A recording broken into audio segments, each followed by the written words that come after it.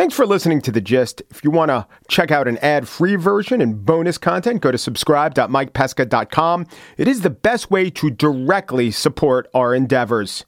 The following program has language that might be offensive, depending on your definition of might and offensive and your understanding of the language.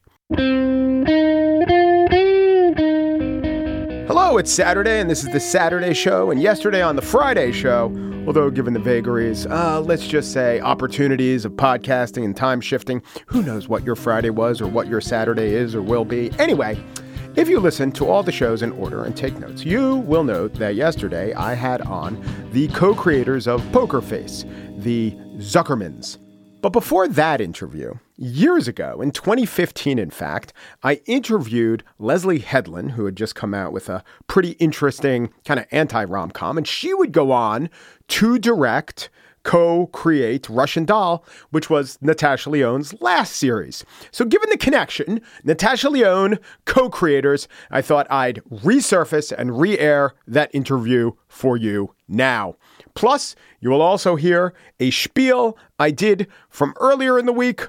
The topic was East Palestine and the coverage thereof. I don't know if you want to say enjoy when it comes to toxic fumes and a train derailment, but certainly about an interesting rom-com director, I shall say enjoy.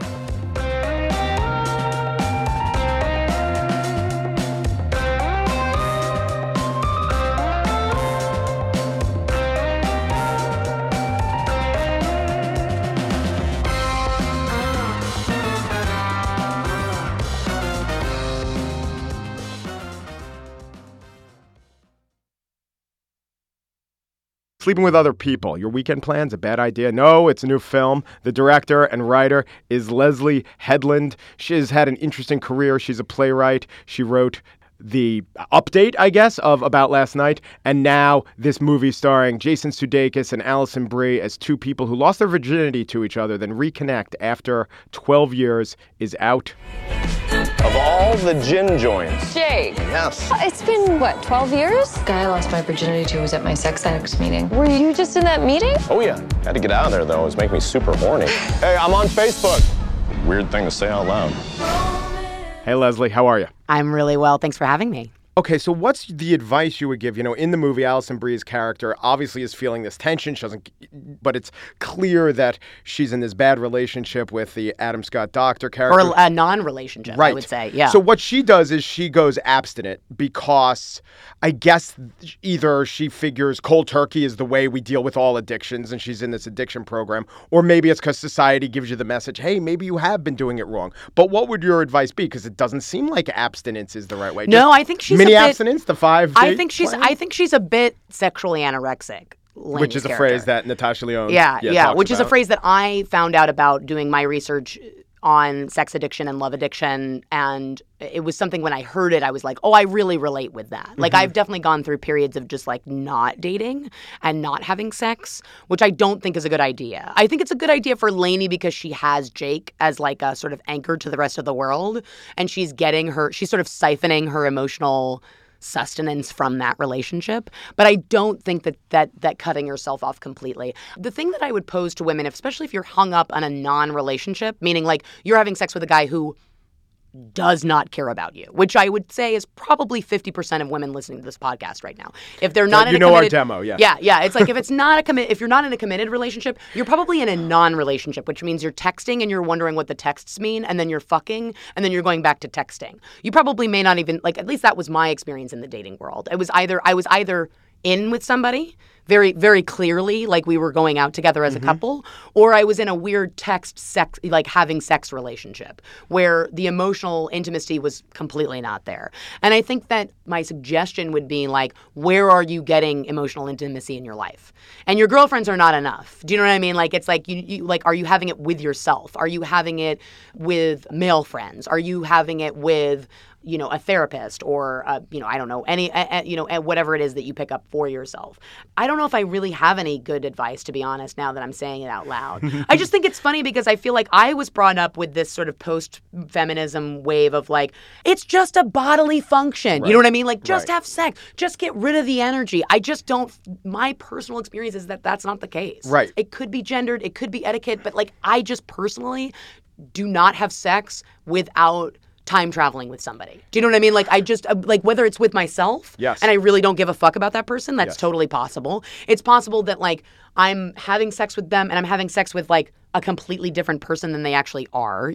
That Adam Scott, Alison Brie relationship is something that I was actually going through when I wrote the movie, was that I was actually separating myself from this person and sort of trying to figure it out. So maybe my advice is write a movie about it. Maybe that's the best advice I can give. Is like write a fucking television series and pitch it to Amazon, because movies are dead. If you want to cut out the middleman of the movie, just get Alison Brie to act out your problems. Or just get, honestly, I gotta say, I was on set, we were shooting that sex scene between her and Adam Scott, and I was thinking, this is a really elaborate way to work through heartbreak. You know what I mean? Like, everyone's like, because it's almost like a porn shoot. Like, when you're as detailed as we were about everything, with like the practicals coming on during it and like, like all of it happening in basically one take, and then that was a set, so we're like flyaway walls are happening so that the camera can move and like all this stuff, and it's like, and I was a little bit like, this is a really weird way to deal with my shit, like I don't know if this is really like socially responsible of me, but. Is this what you want, Elaine? Yes. I want it all the time. It's all I think about. If I appointed you goddess of the rom-com, you could rewrite any of the rules. What would you keep and what would you throw out? I mean, to some extent, the movie is an exercise in that. Yeah, it's a little bit of an exercise in that. But I'd say one thing I'd love to get rid of is like the people in the rom-coms being the obstacles themselves, meaning like you're just dating the wrong guy. You know what I mean? Like, I think it's different with Adam Scott's character in the film, because I do, first of all, he's played by Adam Scott, which helps, so you have a lot of humanity there, even regardless of the script not having it. Yeah, even though he's kind of a sociopath. Even though he's kind of a sociopath, like even that's sort of like lovely, in and of itself. But I think when I see like, the shrew, this guy just needs to get rid of, you know what I mean? And then he'd be okay. Like, or the woman's dating like a macho guy who doesn't care about her, doesn't understand her job, or like whatever it is. It's like the idea that like there are wrong people and right people.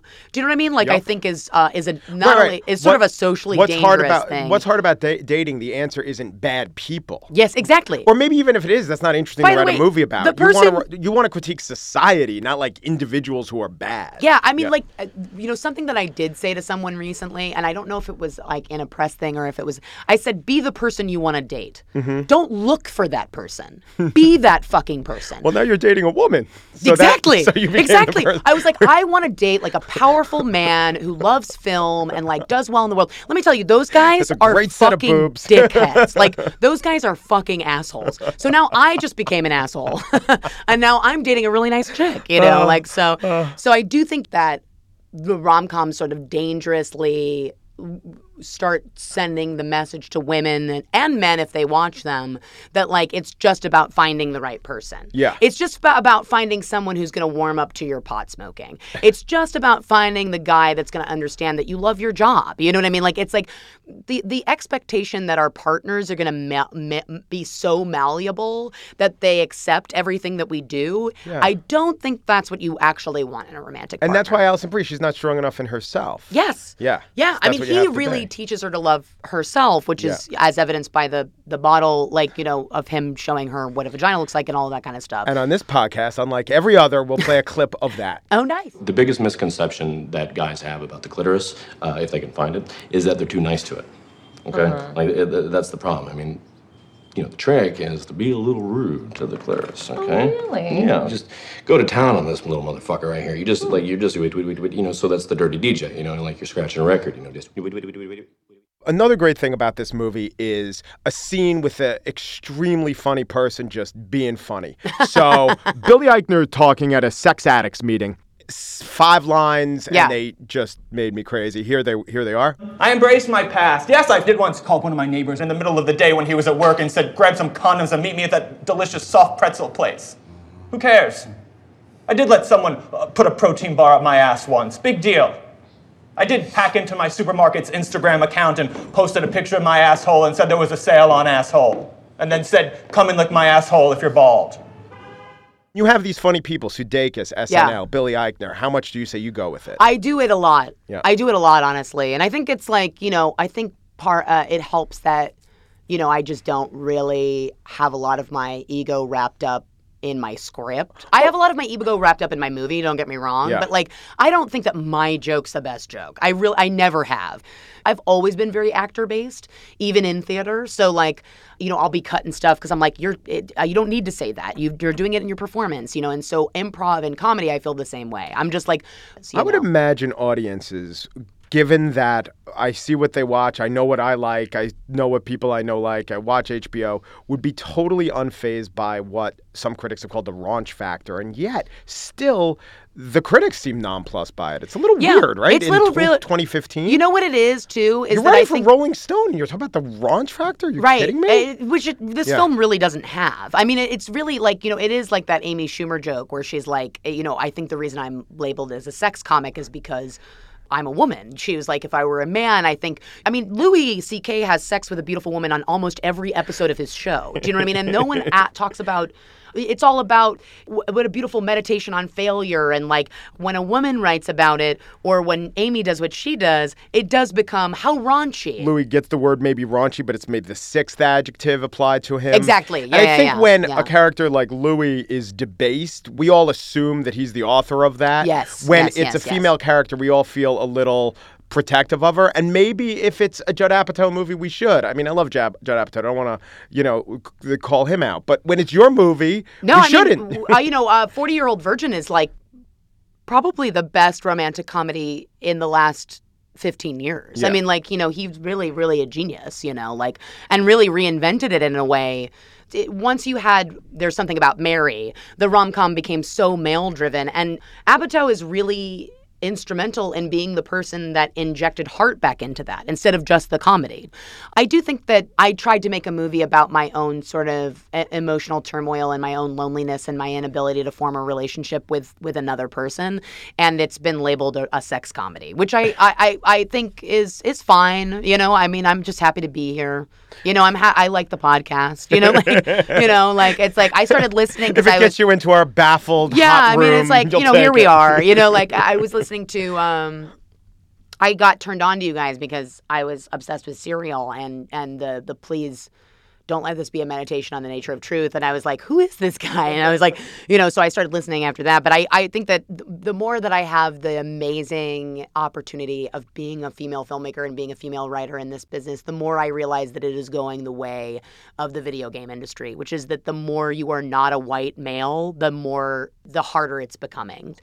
I think the fact that every time Kristen Wiig does a movie, it's considered a female comedy is possibly one of the worst things that you could call anything. Let me just put it this way. The number one comedy ever made that anyone, if you ask anybody, is Tootsie, right? Mm-hmm. Anybody would agree it's probably Tootsie. Yeah. Tootsie I think on AFI's list it was Some Like It Hot Then Tootsie. Some Like It Hot Then Tootsie. Yeah. By the way, both those movies, those are female-centric movies. Yeah. If I pitched that right now, it would be a female-centric movie. Even if a man pitched that movie, it would still be considered a female-centric movie. Yeah, and they go, okay, female-centric movie. Okay, we could get Paul Feig to direct. We could get Paul Feig to direct. And then it becomes so you're just sidelined. And I wrote this thing for the Hollywood Reporter when About Last Night came out that I was like, anytime you do that, you're sidelining someone's success.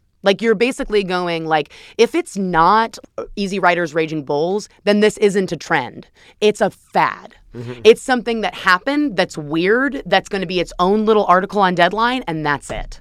Unless it's a bunch of white guys doing it, it's not considered a movement. It's not considered a cinematic movement.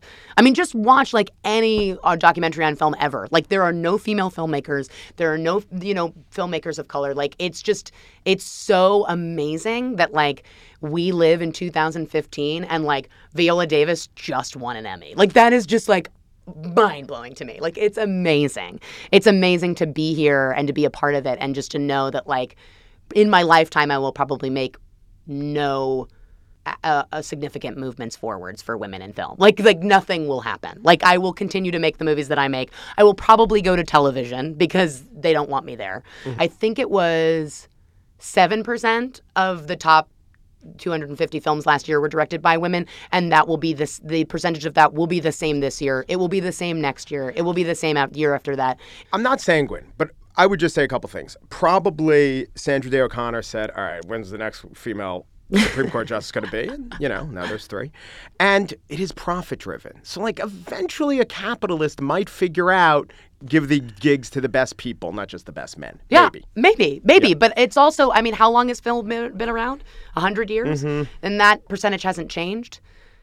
Being a filmmaker is just considered male in the same way that, being a programmer is considered male. The same way that, sending men into battle is considered male. It's just and anytime there is, the only thing that I would say to that is that anytime I also firmly believed that before I made money. You know what I mean? I was like, well, if I make money, then, or if my stuff makes money, then I'll be rewarded. And it's no, you'll be rewarded as a female. Yeah. The guys that I went to NYU with and that have made that are probably, that I would say are my peers, are directing Spider-Man, the Kong prequel. These are people I know personally. Yeah. Winnie the Pooh. I have a pilot deal at Amazon. Do you know what I mean? Not Amazon, but I just mean you know what I mean? Wait, you mean their drone program? Yeah, their drone program. That kind of pilot. Yeah, that's me. That's the non-pilot deal. Yeah. Hey, listen. On the other hand, this is a really funny movie. You do great work, and you could be cursed by having to make a Conga prequel. Oh God, yeah, that could be the worst thing that ever. He's a chimp. What? I don't know. He's young. Leslie, I think we could probably talk forever. I really enjoyed this. People next to us could hear us without microphones. Yeah, that's true. Thanks so much. Thank you.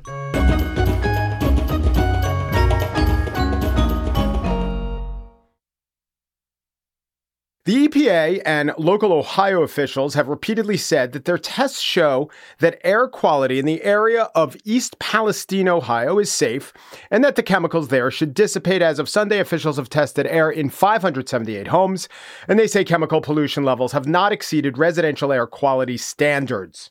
So that was all from CNN. That was a almost verbatim quote. I added East Palestine so that you would know what I'm talking about. But here's the headline of that piece. High levels of chemicals could pose long-term risks at Ohio train derailment site, researchers say. So yeah, the researchers do say that. We also heard in the piece the EPA officials and government officials who don't discount the idea that there could be a risk, but haven't found that there's any. One researcher from Carnegie Mellon, the main guy quoted about one chemical, found that it was at higher levels than is usually acceptable, but they're not sure what that means. And then they quote the guy saying, it's not elevated to the point where it's necessarily like an immediate evacuate the building health concern. Let me say this about what may happen, what may ultimately happen with this. One of the biggest stories of the year, this train derailment outside of East Palestine. I know we're 2 months in, but it definitely has been dominating the news. I've talked about it a few times. So can't put any odds or numbers to this prediction. It's not even a prediction. It's just something that very well could happen, which is that the total consequence of all of this could be that some people get some headaches for a while. Oh, sure, there was a train crash. That's bad for Norfolk Southern and the people on the freight train. Certainly, it's not pleasant for the people next door, and they're very worried. That's real. But let's compare that and what we do know and what we can document to the coverage. Here's ABC's David Muir, World News Tonight. We turn next here tonight to the major news from federal investigators in that toxic train derailment in Ohio. Tonight, the head of the NTSB now says that derailment in East Palestine, Ohio was, quote, 100% preventable. So that was the lead anchor of the most watched news broadcast reporting on the phrase that made headlines everywhere, 100% preventable. Muir threw to the reporter right up top. Within a minute of Muir, he aired this quote. Tonight, the NTSB was blunt as it delivered its initial findings into that train derailment and toxic spill in East Palestine, Ohio. This was 100% preventable. We know for a fact that this derailment occurred at car number 23. So we heard there from Jennifer Homendy, who is the NTSB safety chair. We heard her saying 100% preventable. That's stark. That's blunt. And we heard the quote is 100% preventable. We know this derailment occurred at car 23. Now, those two sentences that you heard right there back to back, as if they were one thought, were not. They occurred within 2 minutes of each other, or 2 minutes apart. That's fine. Media does this all the time. I've done it. We can't play a 4-minute quote in a 22-minute newscast. It's important to bring two distinct thoughts. It doesn't represent anything the speaker said. However, if you were to hear the entire context of the 100% preventable quote, maybe you'd think it was something less of a headline than was portrayed. And not just as portrayed by ABC, also The Guardian, CNN, local newscasts. That was the headline. Here's the rest of what Hammond had to say. This was 100% preventable. We call things accidents. There is no accident. Every single event that we investigate is preventable. So it's preventable insofar as there is no event that's not preventable.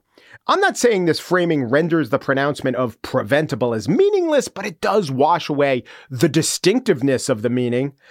Now, Hamandi did come across like a real great public servant. She didn't do anything wrong. And it's probably good to some degree that she has this all mistakes are preventable mindset.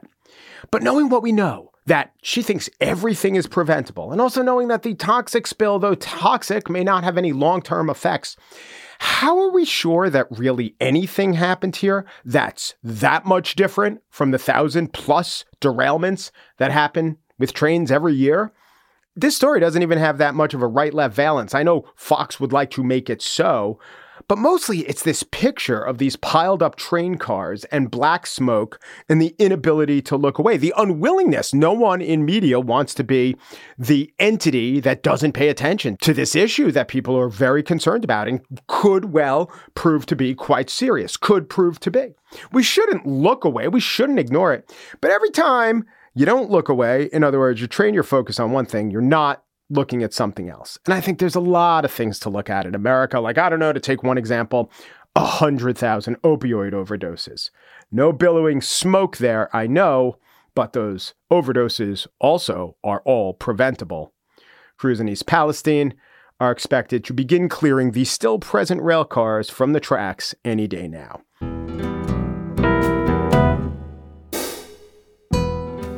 That's the Saturday Show. Corey Wara is the producer of The Gist, and Joel Patterson's the senior producer, and we will talk to you on Monday.